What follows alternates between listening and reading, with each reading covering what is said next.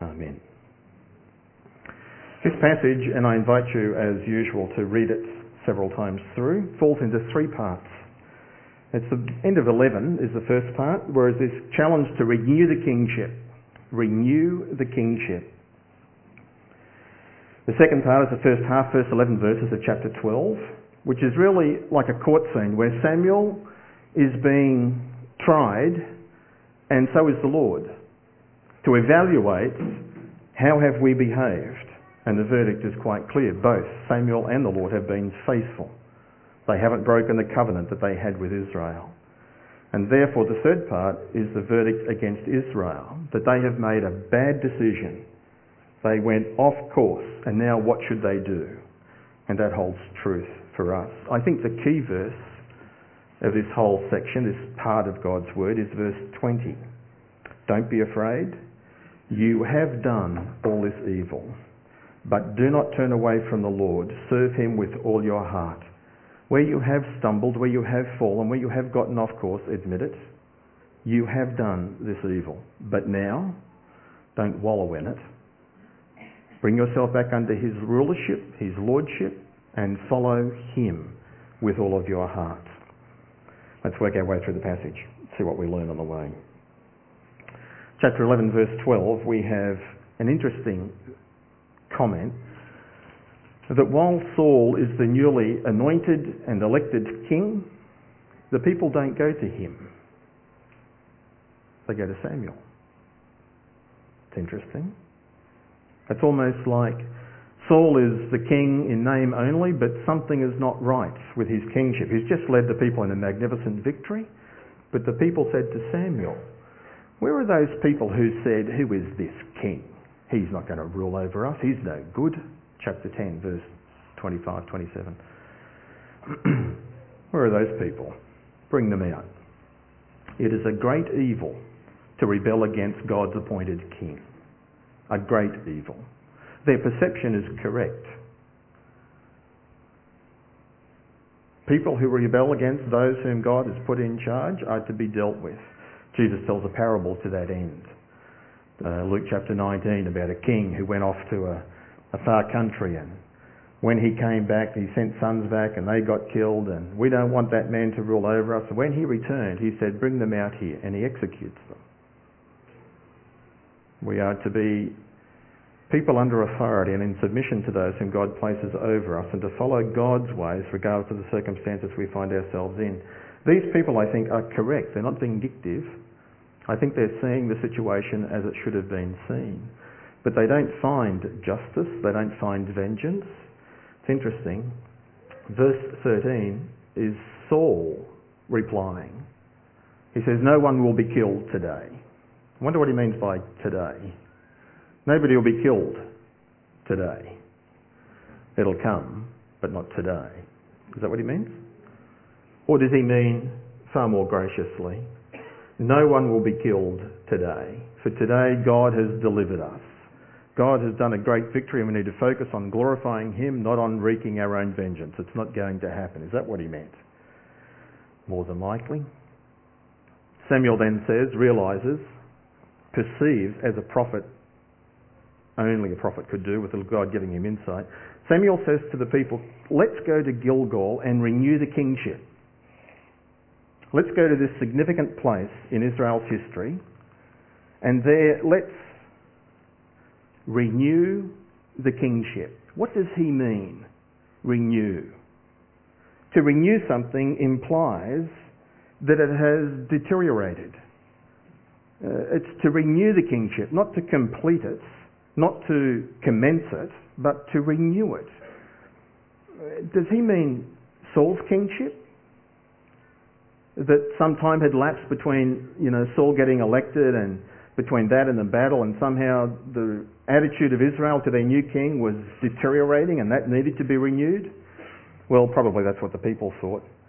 But I think in Samuel's mind, there is not simply an attitude of we need to renew the kingship in the minds of the people so that they rightly acknowledge God as their king, and that this king, Saul, is to live as a king under God's instructions. There are specific guidelines on God's king in Deuteronomy chapter 17. I think that's what Samuel has in mind. When he says, let's renew the kingship, he's saying, let's renew God as king. So the people go, but they understand, of course, it just to be Saul. And so all of the people, verse 15, all of the people.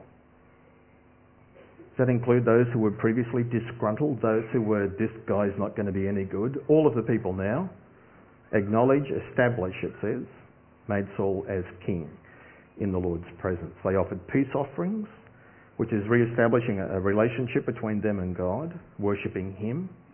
And Saul and all Israel celebrated, rejoiced greatly. So Saul definitely has been officially installed by all of the people, now recognised widely. But I think Samuel has this other agenda. He wants the kingship renewed. He certainly wants Israel to hold the king accountable, to modify his rule so that he is living under God's instructions. If you go back to chapter 10, verse 25, it says, Then Samuel talked to the people about how the kingship would work. He wrote it all down on a scroll and he set it before the Lord. This is how a king in Israel must work. Back in chapter 8, when they first asked for this king, it was the Lord through Samuel who told them, this is a bad idea. You're rejecting God as king and you're going for a tall, good-looking, impressive one, one out of central casting or something. Verse 11 of chapter 8. Here are the policies of the king who will rule over you. He will take your sons, conscript them into his army. He will take your daughters. He'll put them in his kitchen for his bakery. He'll take your oxen. He'll take your land. He'll take your crops. He'll take your best servants, male and female, and he'll put them in his palace. He will take. And then you will become like slaves, and you will cry out to God. Chapter 8. And God will not hear you. That's what Samuel warned them of. That's what you're asking for, a king. A king like the nations have, a king who will take. So Samuel is very keen to get God's people back on track. Let's renew the kingship. Let's get this clear. That this is how this king, Saul, will live and rule under our king, Yahweh, the Lord. Jesus addressed a similar issue over in Mark chapter 10. Same passage we read for little Abigail this morning. You'll know this passage. In Mark chapter 10, James and John had come to Jesus privately. They're on the way to Jerusalem and they come to Jesus and they say, Teacher, we want you to do for us whatever we ask. And Jesus said, Sure. No, he didn't. He said, Tell me exactly what you want. They said, Permit one of us to sit at your right hand and the other one sit at your left hand in your kingdom, in your glory. Jesus said, You don't know what you're asking for. And then he goes on to correct it. You know that those who are recognised as rulers of the Gentiles lord it over them, and those in high positions use their authority over them. It is not this way among you. Instead, whoever wants to be great among you must be your servant. Whoever wants to be first among you must be the slave of all. For even the Son of Man did not come to be served, but to serve, and to give, not take, to give his life as a ransom for many. That's how it is in God's kingdom. God is king. And God certainly puts in place designated leaders and rulers, kings if you like, prophets, priests in the Old Testament, in the New Testament, in his church. It's the same system, it's the same idea. God is king. And he places in his church leaders, elders, pastors, deacons, ministry leaders, who are servants, his servant and servants to the people. That's what Samuel is wanting to renew in the minds of these people as he brings them to Gilgal. How were they to do it? Well, as we read through the passage, you'll find that they do it by repentance. He eventually will get them to that point where they will publicly acknowledge what we did was wrong. We made a big mistake. What we did was evil. It was selfish, it was ill-considered, and we have disobeyed God. we can do the same thing. We can also stumble, fall, make bad decisions, get off course, failure to acknowledge God's leadership in our life as we decide or do certain things that we ought not. We, like Israel, need to do exactly the same. Change our mind about the situation. Acknowledge and admit this is wrong. This is not right. Decide to submit to God again and ask to be forgiven, and then commit yourself to obeying Him. To renew your allegiance to Him as King. Well, back to chapter 12. Israel has entered into a covenant with God, and covenants by their very nature are binding relationships. Samuel is going to remind them of this covenant. Covenants have stipulations. You will do this, with associated blessings, and I will give you this. There are obligations and blessings, promises. And words are used like sovereign, king, master, Lord. And the people on this side of the covenant are servants, slaves, those in submission to the citizens, the subjects. So we too, as followers of the Lord Jesus today, Christians are under a new covenant. There are still covenant obligations and there are covenant blessings. And the same language is used. He is the Lord, we are servants. He is the master, we are the slaves. And the Lord Jesus reminds us that we can't serve two masters. You can't serve Him and anyone else. Can't do it.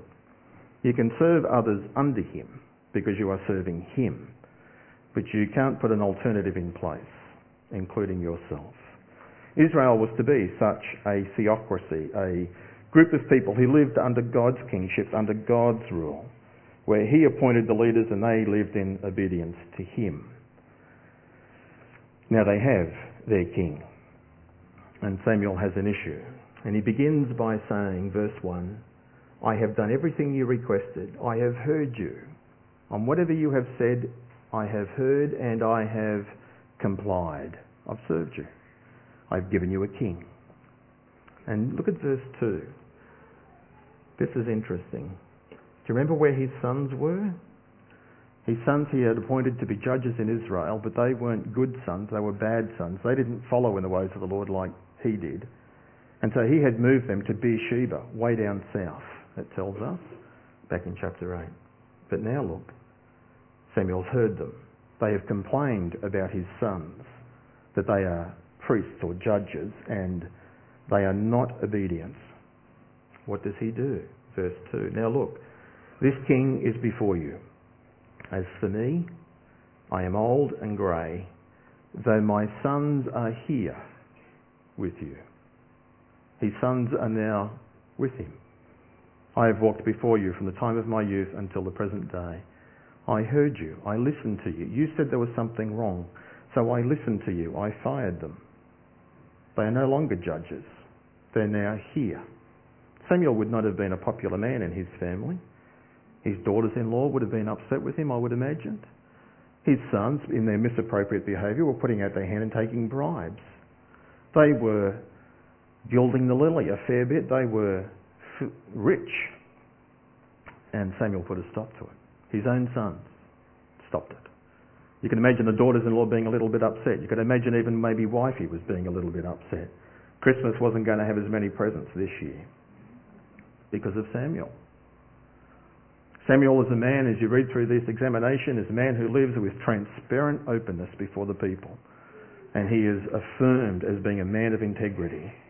My sons are here with you. How did he do this? How did Samuel live his life like this before these people?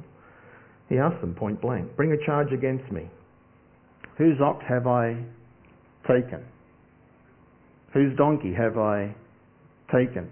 He's using those same words.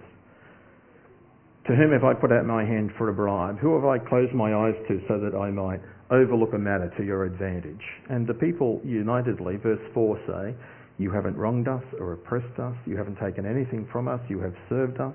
You have been a man of integrity all your life. Which by implication means you had no right to make the request that you made. When you said, we want a king, why? You had been served faithfully by me, and as he's going to show, you had been served faithfully by God. Where did this desire for a king come from? Out of their own sinful hearts. They had gotten off course. They had somehow given in to their own self-view. Before I go to that, how did Samuel manage to stay the course? What's his secret? Well, the passage doesn't say it, but my answer is self-leadership. He governed himself. He didn't have anybody in authority over him except the Lord. He governed himself. He had his own personal code of conduct. He made a decision. He committed to obeying God and keeping his conscience clear. He lived before a heavenly king. There's a challenge for us. How well do we lead ourselves? Is there something not right in our life? If we were to ask the people, examine my life, open the records, roll the tapes, talk to people. Whom have I wronged? Whom have I oppressed? If I have done something like that, he says, I'll fix it up. I'll return it to you. He certainly wasn't perfect, but he certainly did have integrity. So is there something not right in your life? Then put it right. Don't delay, because there is an enemy around who will seek to exploit it. The Bible warns us, be sure your sin will find you out. So Israel's affirmation of his sound leadership means that there is no legitimate grounds for their request for a king. They are beginning to get the argument. Verses 6 to 12, he then reviews the history of God's involvement with his people. What's the evidence of how God has dealt with you? And you read verses 8, 9, 10 and 11 and you'll see that Israel stumbled, made a mistake. God disciplined them. They came to their senses and they came back to God and they said, God, forgive us. And he did. He gave them a deliverer and reinstated them in their relationship. After a period of time, they forget about God. They just get busy with life. They just get distracted. And they make a bad decision. They sin again. So God disciplines them and they repent and they come back to God, please forgive us. And he does. And he gives them a leader whom they follow and there is peace. Then they forget about God and they sin. It's a pattern. And verse 11, when you read it, there were so many deliverers that God had sent these people. There is this spin cycle, if you like, of Israel's sin going on. There is a pattern to their behaviour. Look at your own life. Do you have a pattern of sinful behaviour? You have a pattern like that where you're going okay, but then you stumble, sin, and God disciplines, and then you come back to him and you forgive and you follow for a while and then you stumble again. And is there a pattern? Look back over the last 5 years, 10 years of your life. If there is a pattern, then ask the question, what is knocking me off course? Is there something that repeats itself, reoccurs in my life? If you can identify it, then it's to take steps to deal with that issue. Not simply to keep being knocked over by it. And it comes through all different stages and circumstances of life, doesn't it? I wrote out a list. When is it most likely that the evil one may tempt us, when we may get knocked off course? You see, the reality is our decision button, our choice mechanism, has a default setting to self. Even though we've become followers of the Lord Jesus, it has to be a daily experience, a weekly gathering, confessing he is Lord, reorientating our life, getting into his word and submitting to it. But Jesus, in fact, says, if you're going to follow me, then deny yourself and take up your cross daily. And it's wake up in the morning. Jesus, you are Lord. I want to walk with you before you today. But our default setting is self.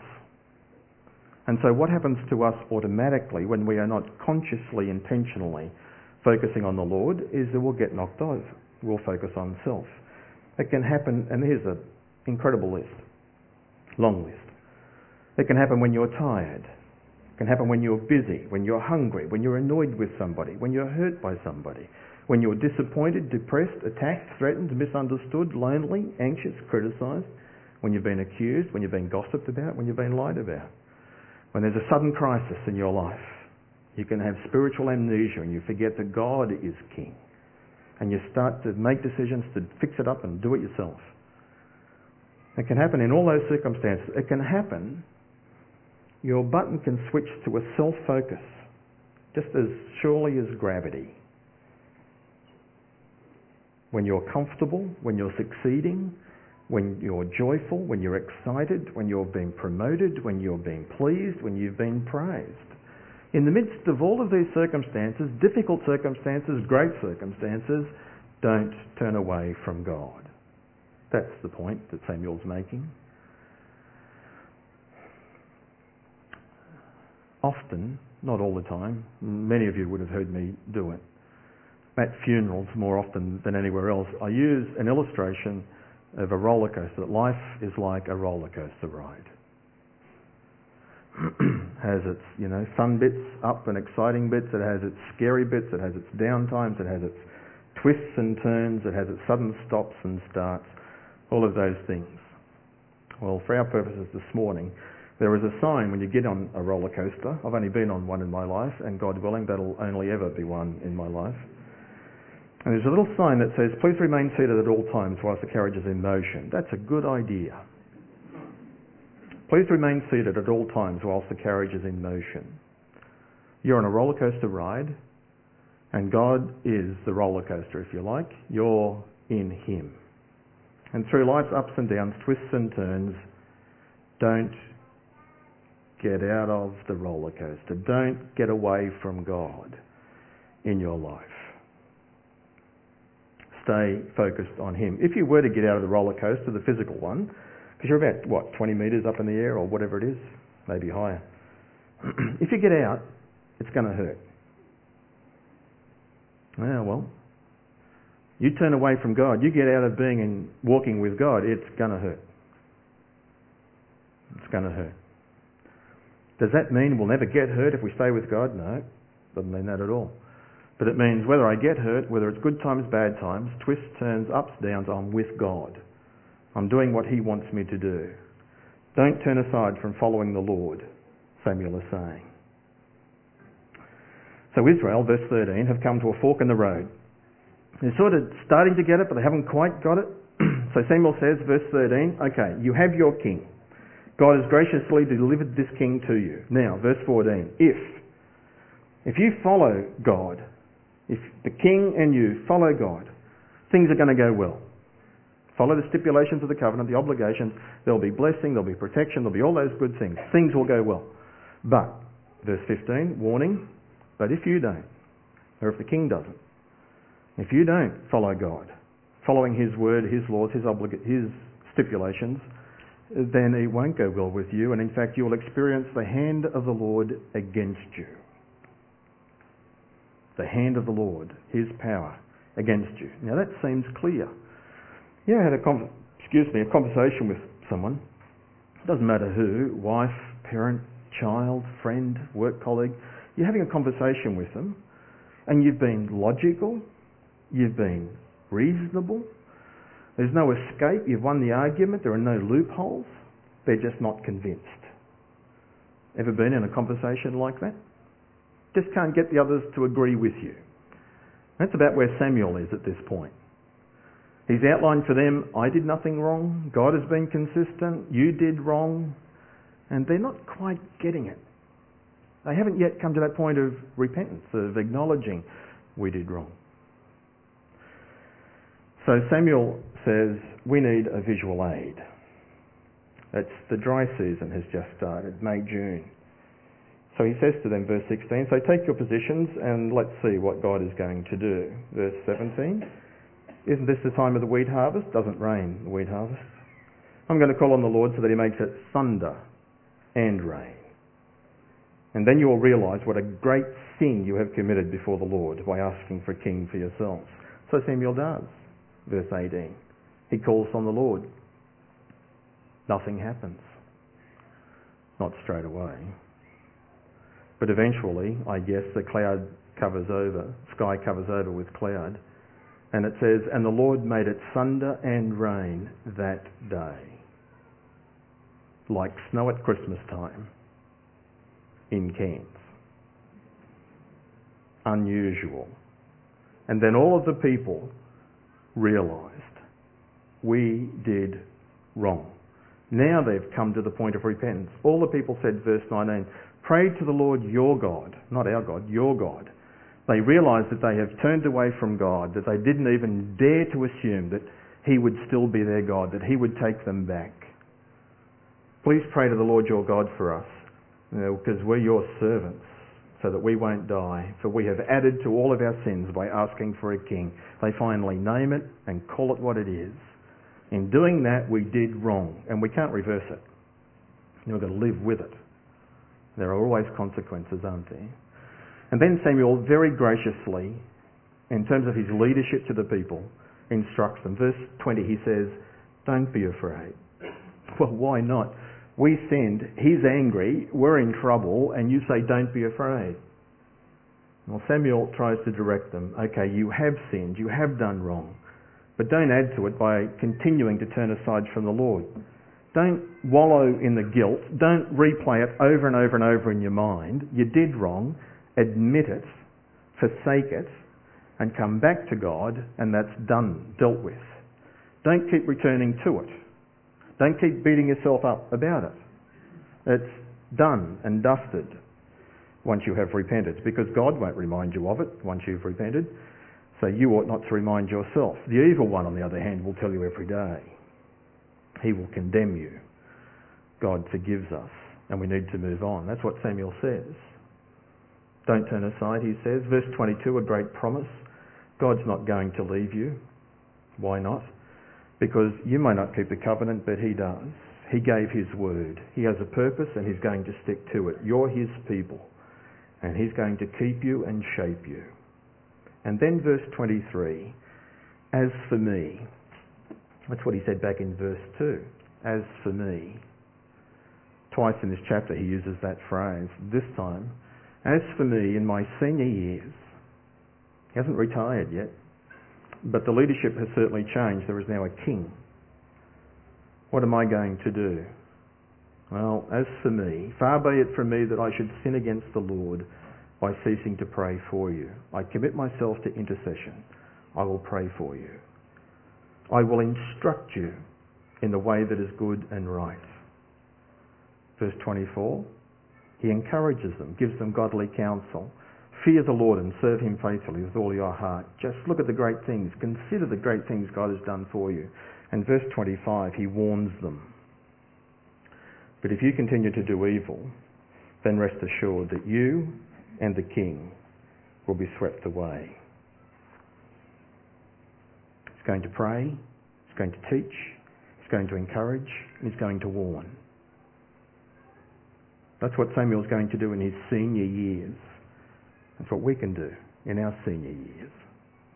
That's what we can do in our youth. Pray, teach God's word, encourage one another to serve God wholeheartedly, and to warn one another if we turn aside. Samuel has modelled godly leadership in Israel and instructed the people in what a godly king is to be like. Someone who is obedient, someone who is an intercessor, someone who will teach what is good and right. They'll have to wait a long time for that king to come. But come he will in the person of the Lord Jesus. Now we, like Israel, are waiting for that king. A king who is obedient, who is interceding for us on high, who continues to teach us what is good and right, who counsels us and who warns us.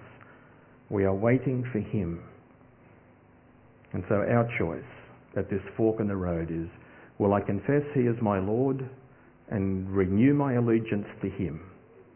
Or will I make a silly choice and turn aside, take control of my own life, let the default button go back to self and do what I think is the best thing to do? Brothers and sisters, we need to renew the kingship. We need to come to our King, the Lord Jesus, and we need to recommit ourselves to him. There could be things we need to repent of. There could be things we need to commit ourselves to doing, to obeying. But the key verse is verse 20. Don't be afraid. You may have done evil, something wrong. Yet now, do not turn away from the Lord, but serve him with all your heart. Let's pray together.